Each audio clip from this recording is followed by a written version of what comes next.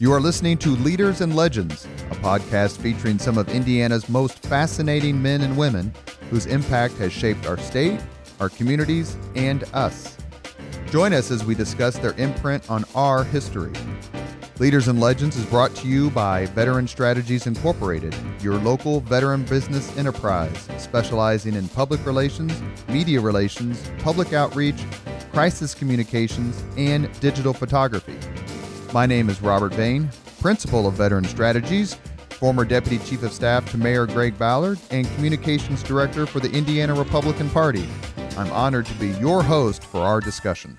Today on the Leaders and Legends podcast, we have an iconic figure in Indianapolis history, and it's a somewhat infamous time or day for many of us who remember it. I was just a kid, but we're here with Richard Hall, who was kidnapped at shotgun point, actually, by a deranged, angry lunatic named Tony Kiritsis. And we're going to talk about that for the next 45 minutes to an hour and talk a little bit about how he recovered through the help of friends. And we can't say enough for you joining us today, Mr. Hall. Thank you. Glad to be here. Where are you from originally? Indianapolis. And where'd you go to high school? Shortridge. Did you go to Shortridge with anyone famous?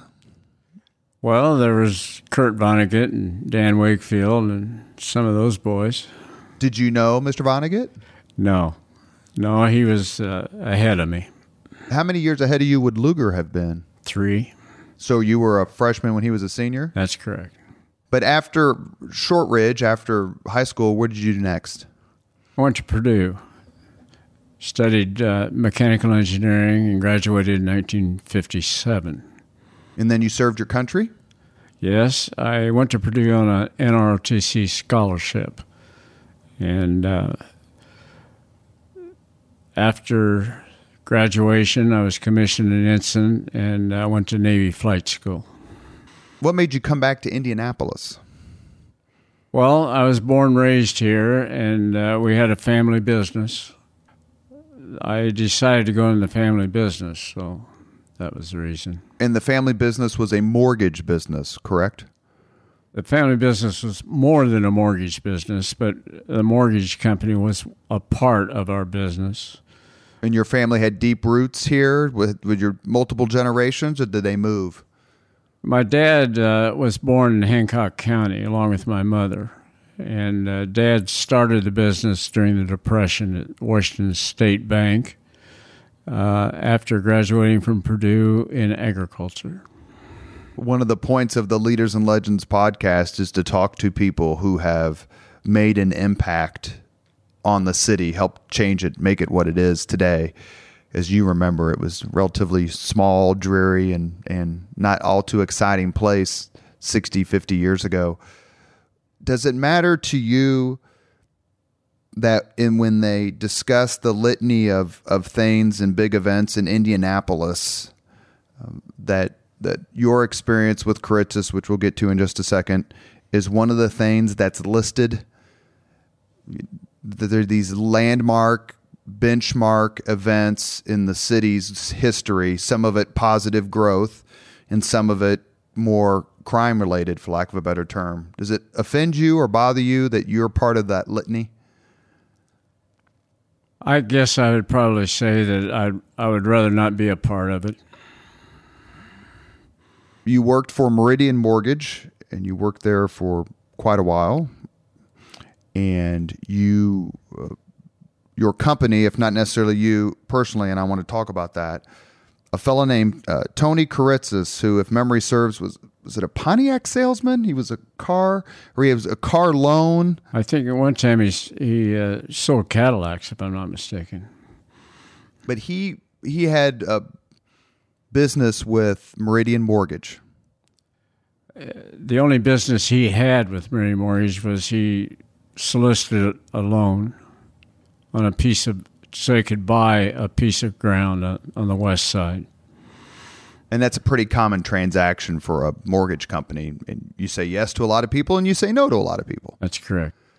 But he felt like he had been told no unfairly, or he had been treated unfairly.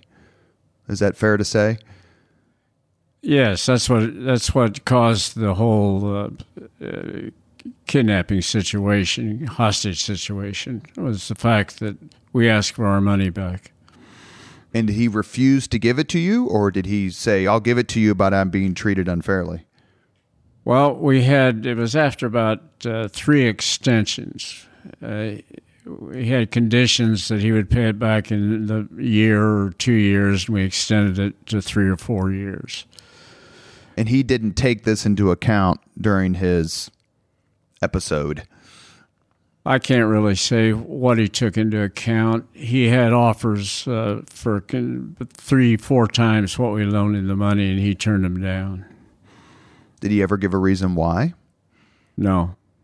So did you have dealings with him prior to the day that he walked in to abduct you that were reasonable, or were you starting to think, okay, this guy's starting to lose it a bit? That we began to get concerned that, in fact, he was kind of pressured by my dad into accepting an offer on half his property for $500,000. That's a significant amount of money today, let alone 1977, 76. So if I have the date correct, it's February 8th, 1977. That's the day he walked into my office, right? So I was 9. I just turned 9, and I remember it well, if only because of something we'll talk about in a second, and that is Kritzis' press conference. But there had never been a news event covered to that extent in the local media market, especially local television. And we want to talk about that too, because that's kind of what leads to the notoriety even to this day. And we're very grateful. We have Richard Hall on the podcast on Leaders and Legends. He was abducted on February 8th, 1977 by Tony Kritzis in a singularly harrowing crime in Indianapolis history.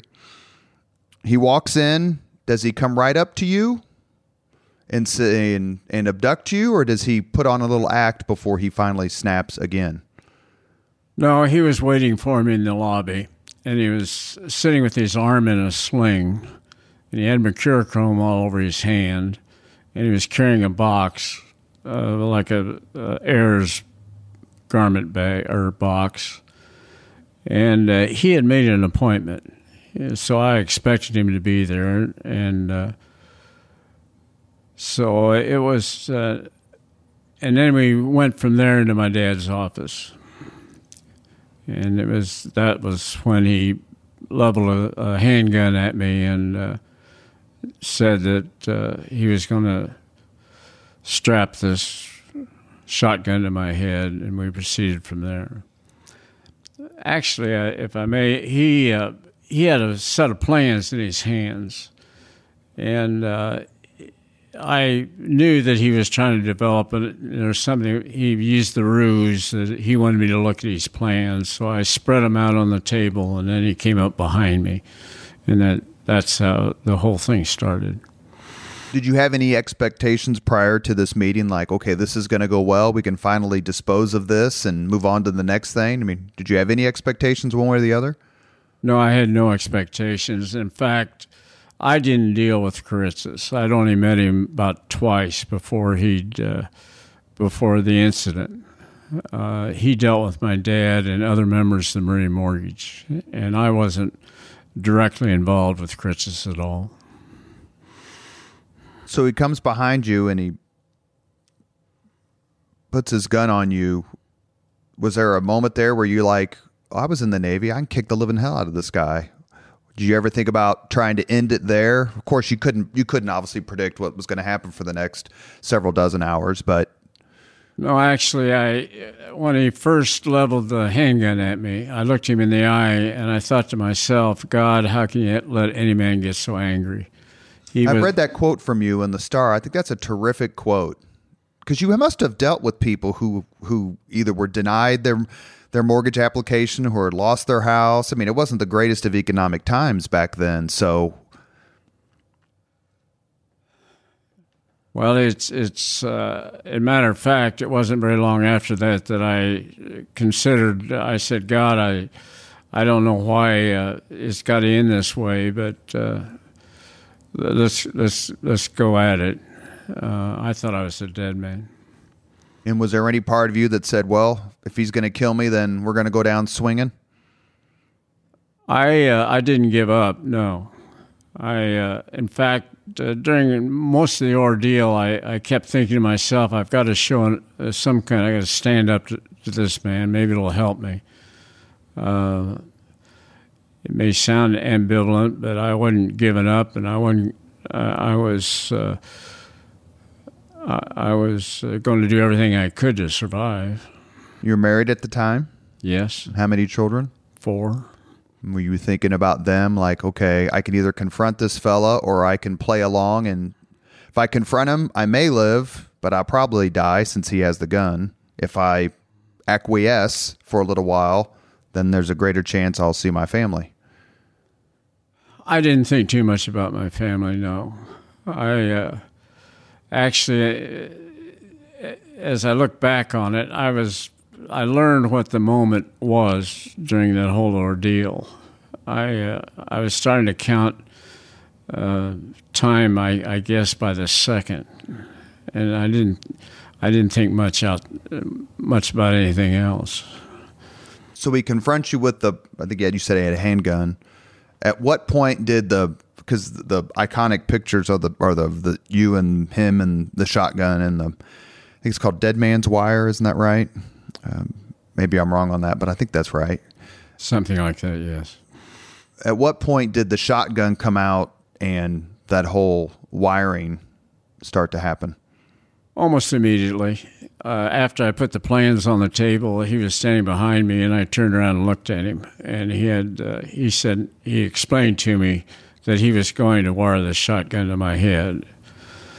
And he had me get down on my knees, and he went ahead and just placed the shotgun in place. It was a violent time in America in the mid-'70s. You weren't that far away from the Manson murders, and you had Patty Hearst and various other bigger crime sprees. Terrorism was in full force with skyjackings and hijackings. So crime was foremost in a lot of people's minds. Was there any doubt in your mind that this man could do what he said he would do if needed? No, I didn't doubt that he was capable of doing whatever he said he was going to do. How much longer were you in the building before you were let outside? And at what point did the police become involved? Well, the police came involved, I guess, pretty quick because he called 911 and he called the police department and he wanted them to know what he was doing. It's interesting, when I didn't realize I was in the office for an hour and a half.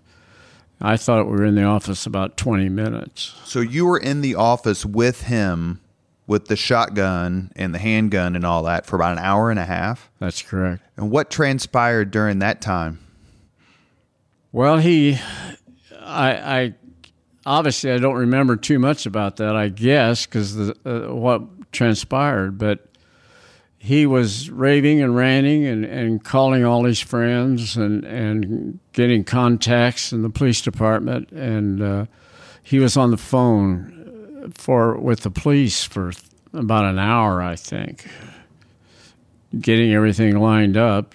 We were leaving. He was getting us lined up to leave the building. Is what he was doing. Did you get the sense then, or maybe have the sense since, that manipulation of the news media, or at least using the local media to blow up his status, was part of his plan all along? Yes, I believe that. So once you go outside, and it's not exactly like it's August, it's February, it's freezing cold, he leads you outside. Is your thought, okay, let's just let this man have his moment. Eventually, it'll all calm down and I can go on with my life. As the minutes became hours, then became multiple hours, was there any thought of how is this going to end? I mean, the man's got to sleep. Well, it was stages. As I indicated, when he first leveled the guns on me and strapped me to the gun, I figured this was it. And then I would get some encouragement, and he would actually be very friendly to me. And we would discuss ordinary conversation, and so I thought that there was a possibility that maybe it would end well. But I've read that before, where it was that the conversations that you all had were as unhinged and unpredictable as the man himself. Yes, there's the idea that I don't know what Kritz's state of mind really was, but I do know that he would go from crying about his mother to rage at me, and all stages in between. So one of the real problems I had is trying the best I could to figure out how to keep him calm. The naval officer, you're trained to fight, and here you are in a life or death situation. How did you control that urge to just fight, to be combative in order to survive one way, to be more passive in the hopes of surviving by a different way? There was an incident, or one of the main things was going through in my flight training. We run approaches, instrument approaches, and you have to hit each of your inspection spots, your time spots, on time, same altitude. And I was thinking that in addition to that, I had to do everything right. I had to do it correctly. And then I was flying into a blind canyon. And I for some reason, it kept going through my mind, I got to keep this thing on course. I got to keep it so it'll land, and then I may survive. And they call it a box canyon, or mm-hmm. And I figured I only got one chance. And so I got kind of wrapped up with the idea that if I do everything right, then I may survive. Was it hard to know what right actually was? Yeah, it still is. Point taken. After you spend about an hour and a half inside, he leads you outside on a very cold day, and you look at the photographs from that day and that time period, that event, and the cops are all in their kind of Russian-style hats, and everyone's got coats on, and everyone's all bundled up, and there's Kritzis in short sleeves, and you're just in a regular Oxford shirt, as I recall. What was that like, just surviving that element? Well, when I left the office and walked down Washington Street, I made a comment to Kritzis I was colder than all get out. And I made that comment to him 2 or 3 times. I don't know what I expected him to do, but I had a real recognition it was a cold day. And did it matter to you that the day not only was cold, but you were being paraded outside in front of your fellow citizens, almost like an animal? And were you embarrassed? Were you equally parts frightened? Was it tough for you to endure having the public look at you paraded around like that? You know, that's interesting because he berated people around him. He berated a female officer tremendously. He berated a minister I never thought about myself. I never really thought that I guess I had the idea that he shouldn't be doing this, but that's about as far as I went. How long did you spend outside in general? Do you remember? No, we walked about 5 blocks and got in the police car, and then we went to the apartment. So you went to his apartment. Is that correct? Right. How would you rate the performance of the police during the entire event? Oh, I'd say it was exceptional. I had no, I had a real thought that they were really there to help me, and in fact, I kind of, I've always had that thought that they were something of extraordinary. They used restraint many times, and I appreciated that. Did you ever just take the shot? Just try it. I'm going to die anyway, so maybe this be my only chance. Sure. I had a real episode I like to talk about, actually. He laid a handgun. I sat in a chair for some of the time. He laid a handgun on the table beside me. And I had my hands handcuffed together in front of me. And he'd leave at the living room to go in the kitchen from time to time. And I kept thinking I could grab that gun, and when he came back, I'd shoot him. But I had trouble manipulating the gun, I thought, with my hands together. I thought that might give me a little trouble. But then I got my own definition of reasonable doubt was, how do I know that gun is loaded? And good point. If I had it pointed, if I pointed it at him, because he didn't like to get confronted at all. You said he left to go to another room. So where's the shotgun and the wire was long enough that he could go from room to room? No, I didn't. The gun was not wired to my neck the entire time. I don't know how many hours it was. Maybe half the time I was wired to the shotgun. The other time I was under the revolvers, and I spent some time chained on the floor of the bathroom. I suppose that's when he rested, I guess, out in the living room. Like one of the old claw tubs, cast iron claw tubs? He just changed you to that? That's a bathroom. It was just the half bath.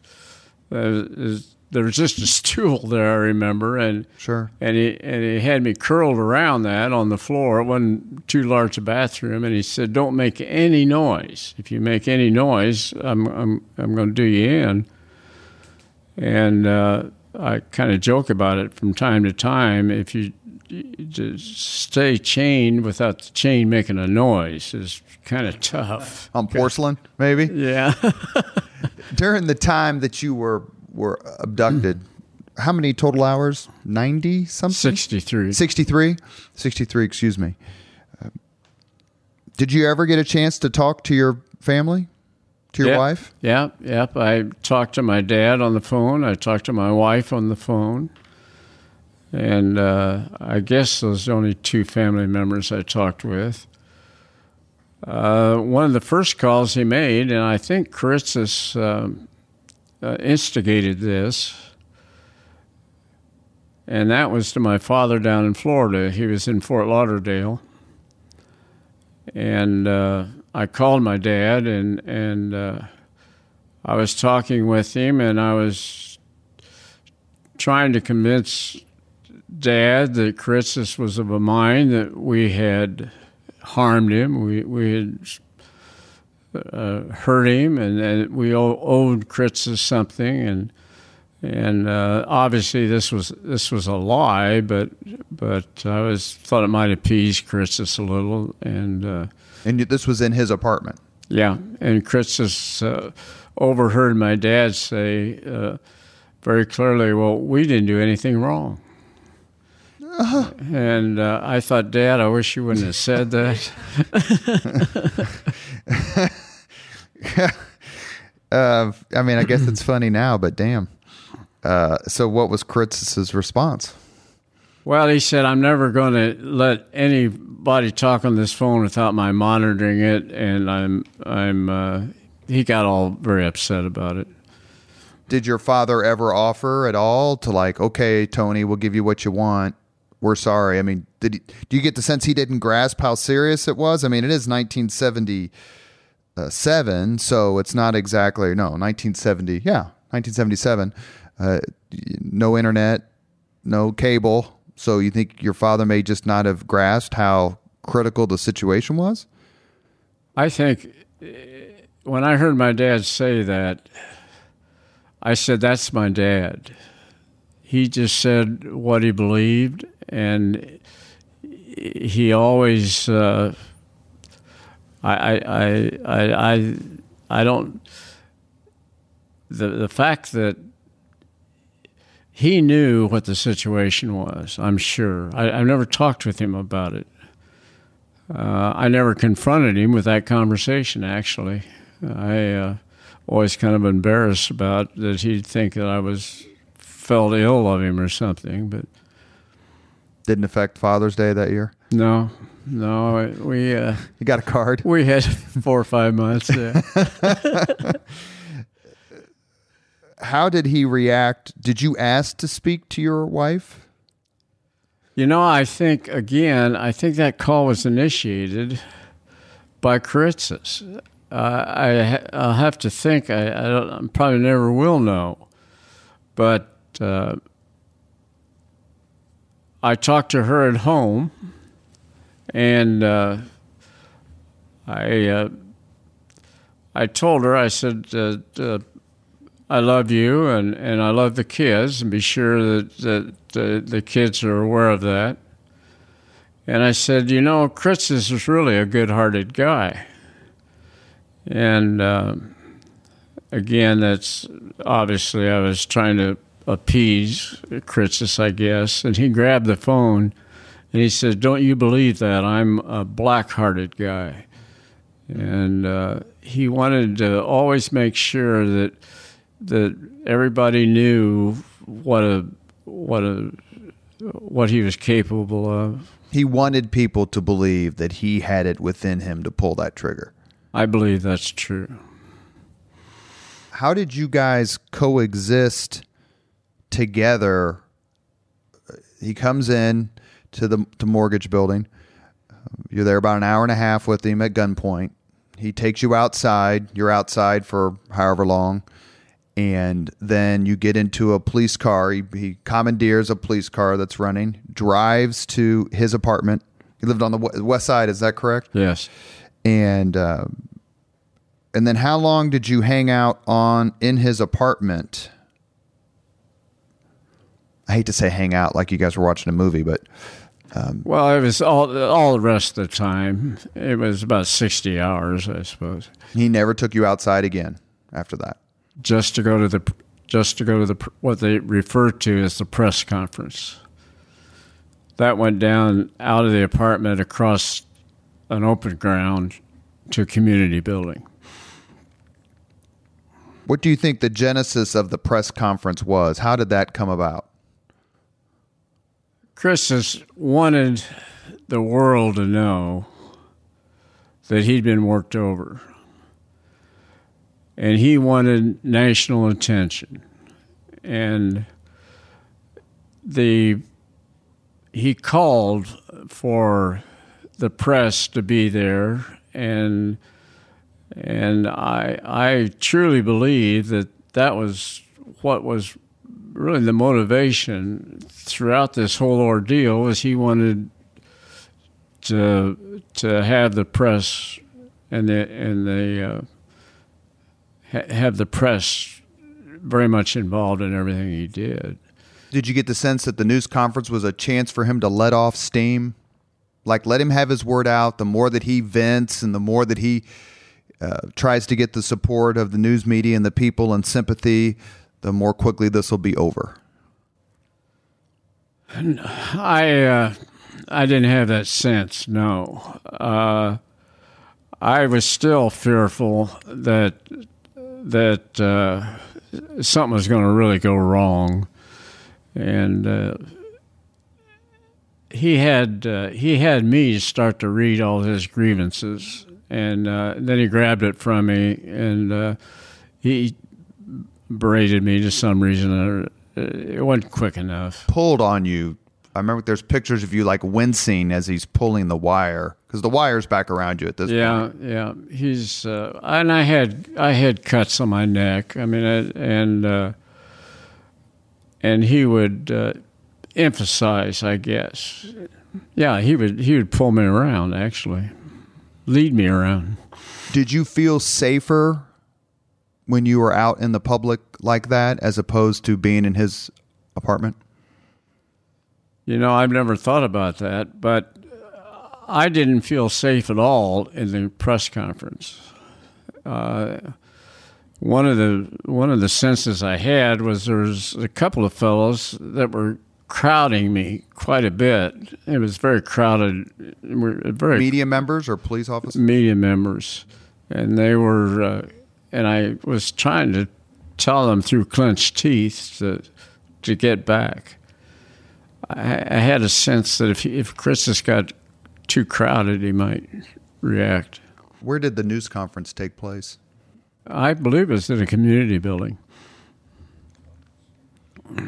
You're listening to the Leaders and Legends podcast. We're on today with Richard Hall, who in February 1977 was abducted by Tony Kiritsis in a particularly harrowing true crime event in Indianapolis's formative years, modern Indianapolis's formative years. The media member most associated with your kidnapping is Fred Heckman, who was a radio reporter for WIBC. Talk a little bit, please, about what role you think he did play in keeping you alive, keeping Kiritsis from pulling the trigger. Well, I appreciate you talking about Fred Heckman, because I believe that it's his conduct and conversation that kept me alive. He seemed to have a relationship with Kiritsis, and he could talk him down. And to this day, I listened to all the conversations, and I was thinking, how in the world is Heckman being so savvy? I mean, the questions sometimes I can't recall right now, but he would challenge and talk with Heckman, and I guess what I'm most like to convey is that I think Heckman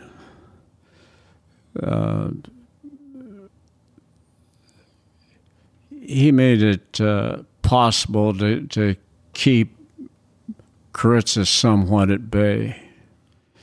And how exactly did he do that? Like, Tony, we get it. You were screwed over by the system. Tony, you're a better man than this. I mean, was it cajoling? Was it praising? Was it sort of kind of like empathy? What do you think his technique was that was so successful? Well, I would say that Kiritsis had a lot of trust, for whatever reason, in Fred Heckman. And it's never been established that they had a prior relationship. I've never read that. Maybe no, I never did either. But and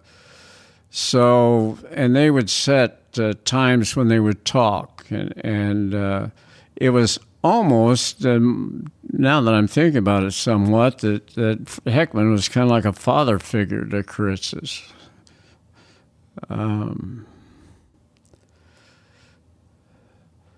But it was, as far as I'm concerned, Fred Heckman showed a lot of savvy in that whole affair. To jump ahead a little bit before we come back, were you able, after the ordeal, to talk to Fred Heckman under different circumstances?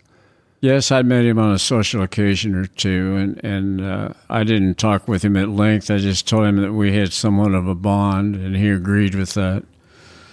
And I never got to really express, nor did my feelings, my appreciation to him.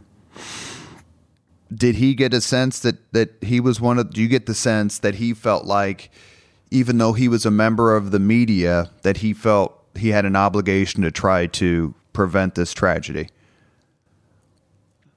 I don't know what motivated him. I know that he got an awful lot of criticism by getting involved in the situation and putting himself in as a participant rather than an observer. Who criticized him? The press. What was his response? So be it. Richard Hall's alive? Yeah.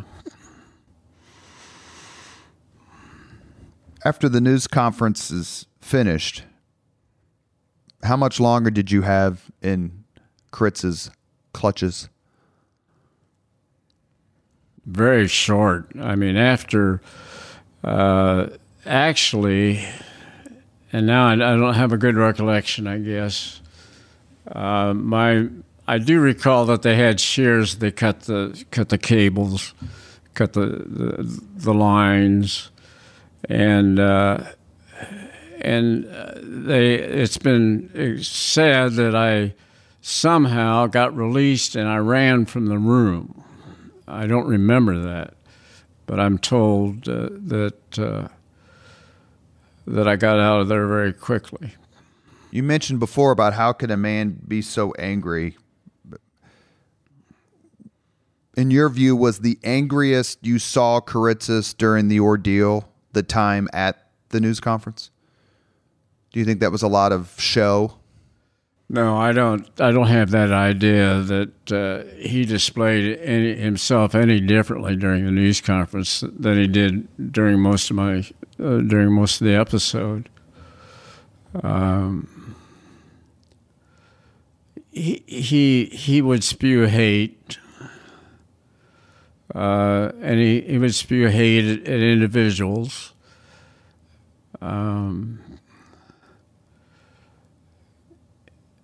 And he also made a comment, of course, that the only part that I do remember is he said, "I'm a GD national hero." Yeah, that's right. And I don't know where that came from, although it would fit in with his winning the press and the exposure. And you'd said before you kind of thought that was part of his plan all along. That's what I think. And it was kind of a time, the 70s were a time for sort of the everyman folk hero. And there are other examples we could name, but very few of them trying to get it through this method. It might be noted that he had a plan to kill my dad and two brothers and myself. When we walked to lunch, he had a location across the street. He knew where we usually ate lunch. Where was that? At the Cozy restaurant on Pennsylvania Street. And he knew our pattern, and he said he didn't do that. I don't know. I don't know why he said he didn't do it now. I forget. But I think about that. I've thought about that from time to time. It's part of his, what was going through his mind, his attitude, his motivation. What do you think made him give up after 60-some hours? Well, he got the promise of immunity. The local government said that they wouldn't. There was about 4 or 5 articles of immunity that he was granted. One of which we gave him a $5 million note, and he. I believe he felt that was all true. So they offered Kritzis all this stuff to get you freed. Would you have basically offered anything? Like, whatever it takes to get me out of this man's way, just do it, and then we'll worry about it later.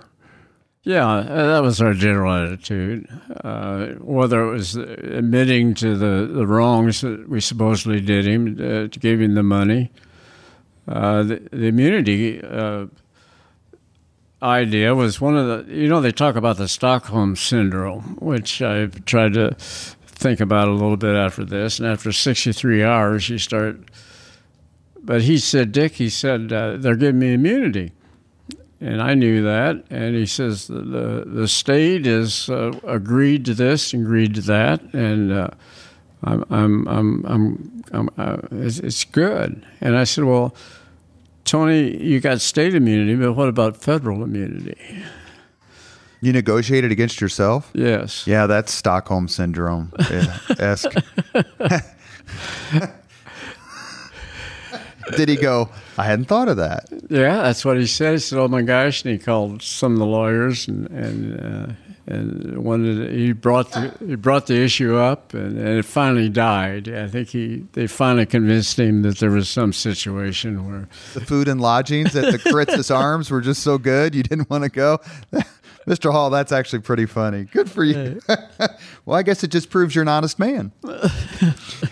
So, talk a little bit, please, about the moment of your release.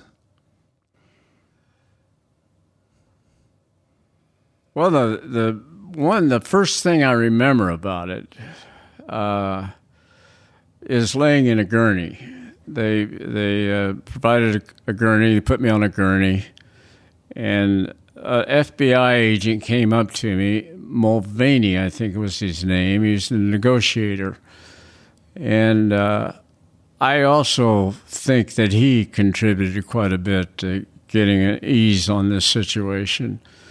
And for some reason, I appreciated him coming up, and he introduced himself and said who he was, and that was the last I've ever seen of him. But he played a big part. And from there, I went to the hospital, and they gave me an exam, all kinds of exams, and I don't know whether it's a criminal procedure, that's what they go through. And then I went home, and I don't recall too much. I know Mara Hudnut was in the hospital room, and I don't know if my wife was. I just I'm a complete blank. And the first thing I remember was being home in my breakfast nook. And then I went to bed shortly after that. But when you were actually released, cut loose, did the police come through the door and say, did Kritzis say, okay, Dick, it's over, they're giving me what I want, so I'm going to let you go? Did you know that the release was coming, or did it happen suddenly? Oh, I didn't know it was coming, no. I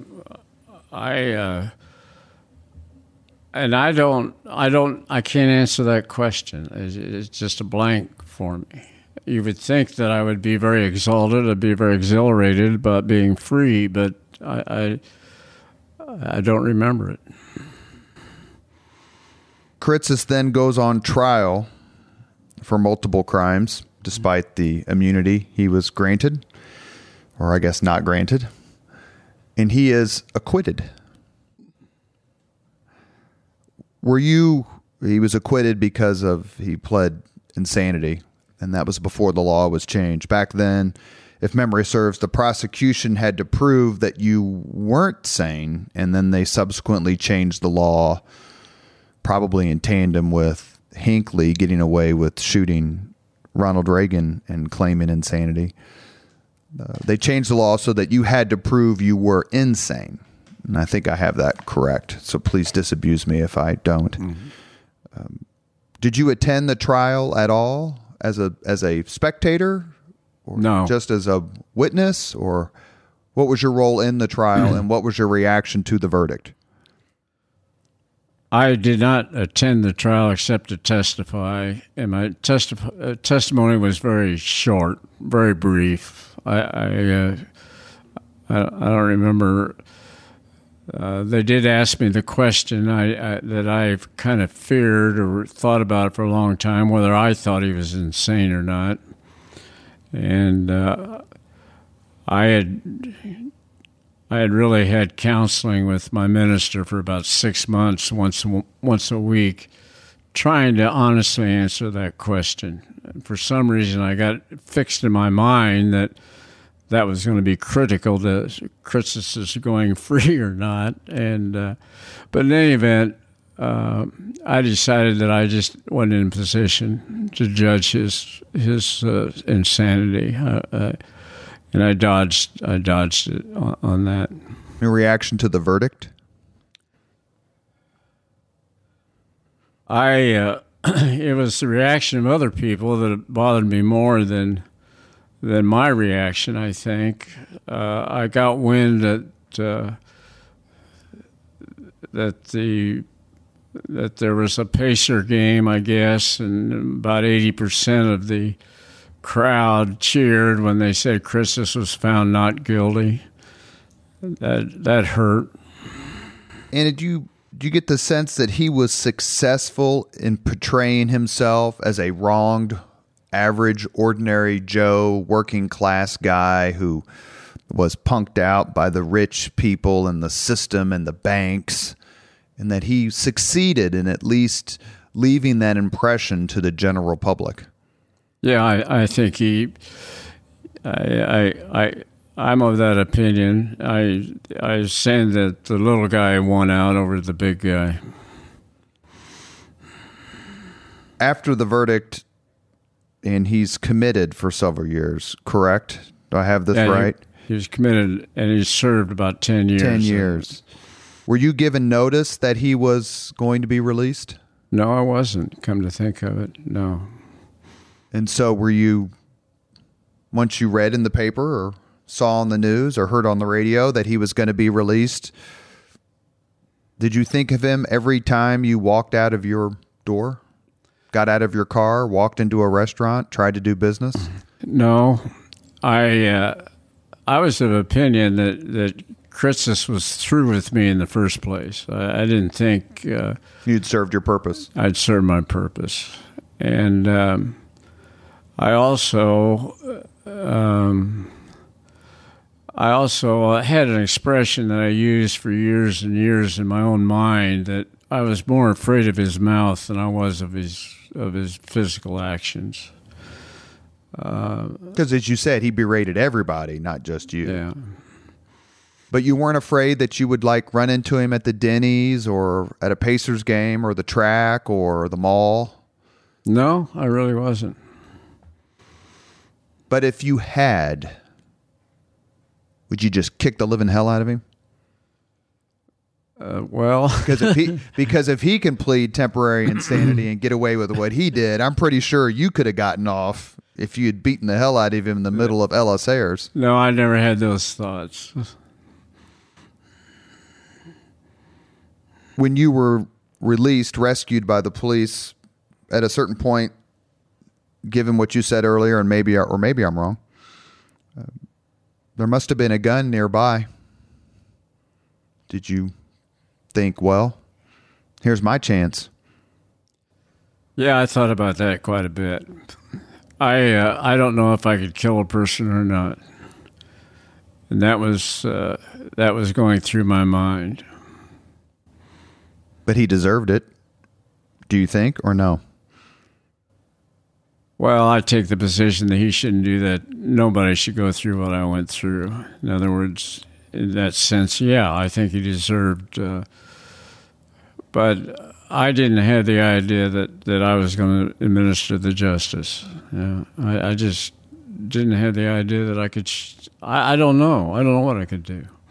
There must have been times during the ordeal where you were scared of him, and then maybe there were times, and I would ask you if there were times during the ordeal where you felt sorry for him. But in the subsequent years, 40 years past now, is there a day that goes by that you don't resent him?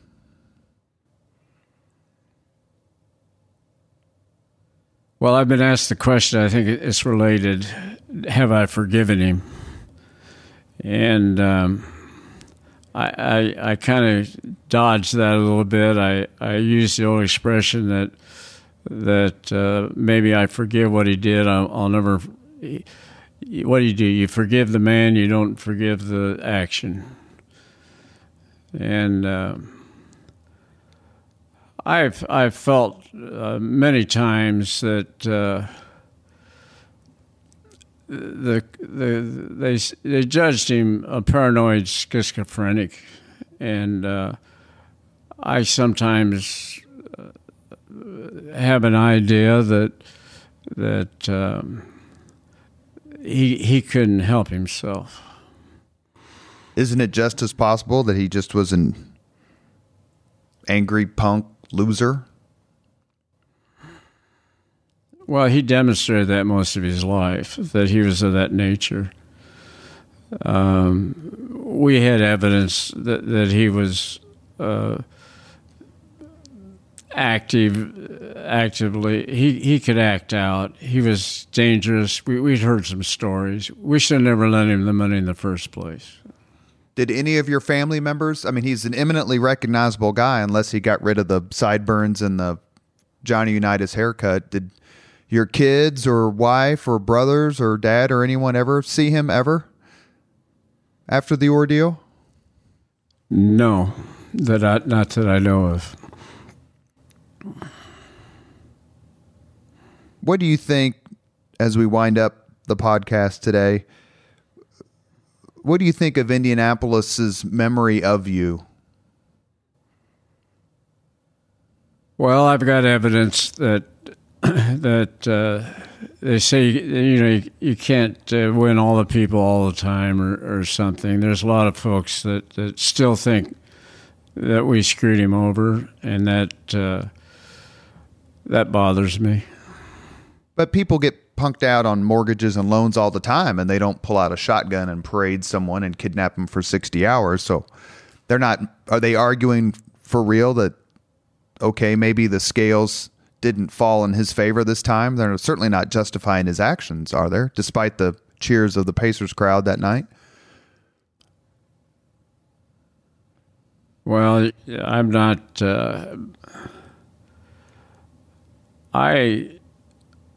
I don't know why the public thinks the way they do.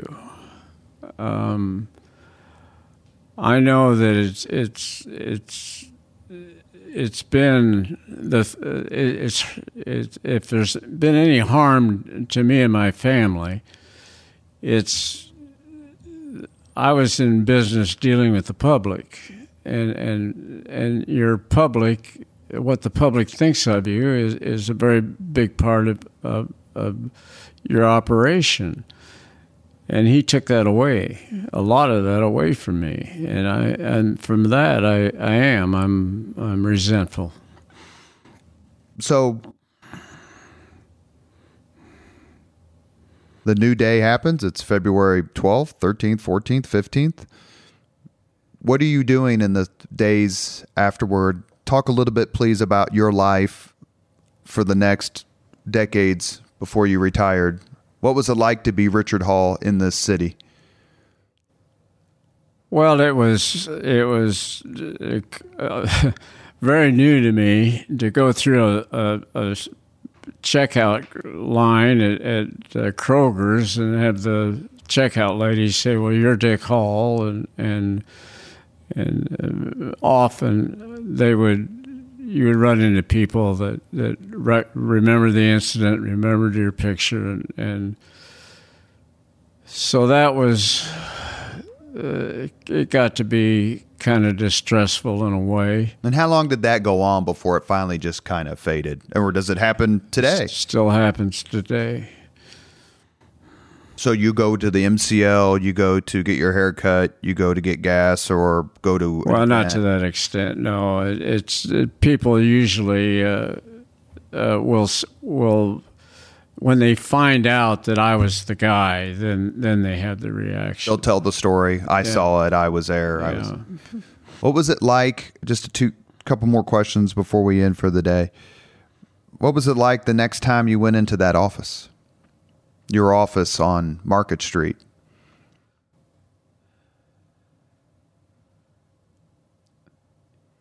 You know, there wasn't that much difference. I think that everybody kind of went their own way, and we did have some of our management got together, and we had some decision making at that time, and had to confront the whole situation. But as far as the people in the office, there wasn't that much discussion.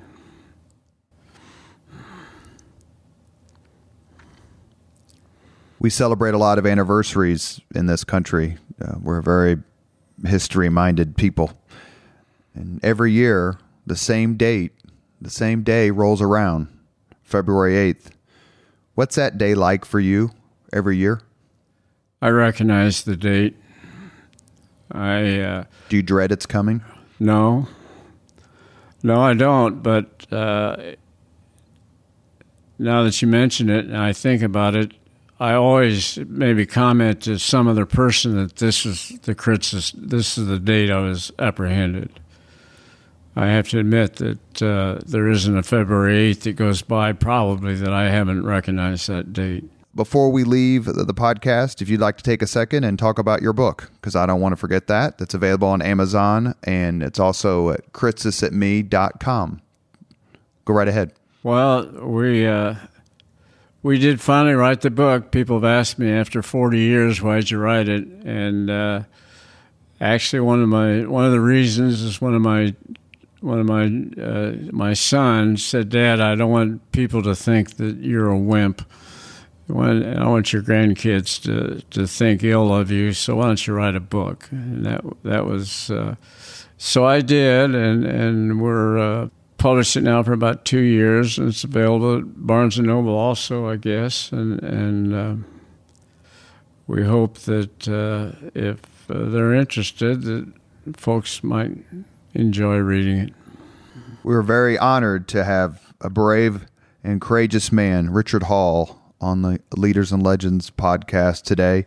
We can't thank you enough for your honesty and your candor and your kindness on being with us today. We are terrifically pleased to have this conversation. Unfortunately, I'm one of the kids who remember it. I was very young, and I'm very grateful for you to come share that story, this piece of Indianapolis history that's infamous and harrowing, but yet here you are with a smile on your face a lot during the podcast and a great sense of humor. And well, we enjoyed having you on today. Thank you very much, Mr. Hall. Thank you very much for listening to Leaders and Legends, brought to you by Veteran Strategies Incorporated.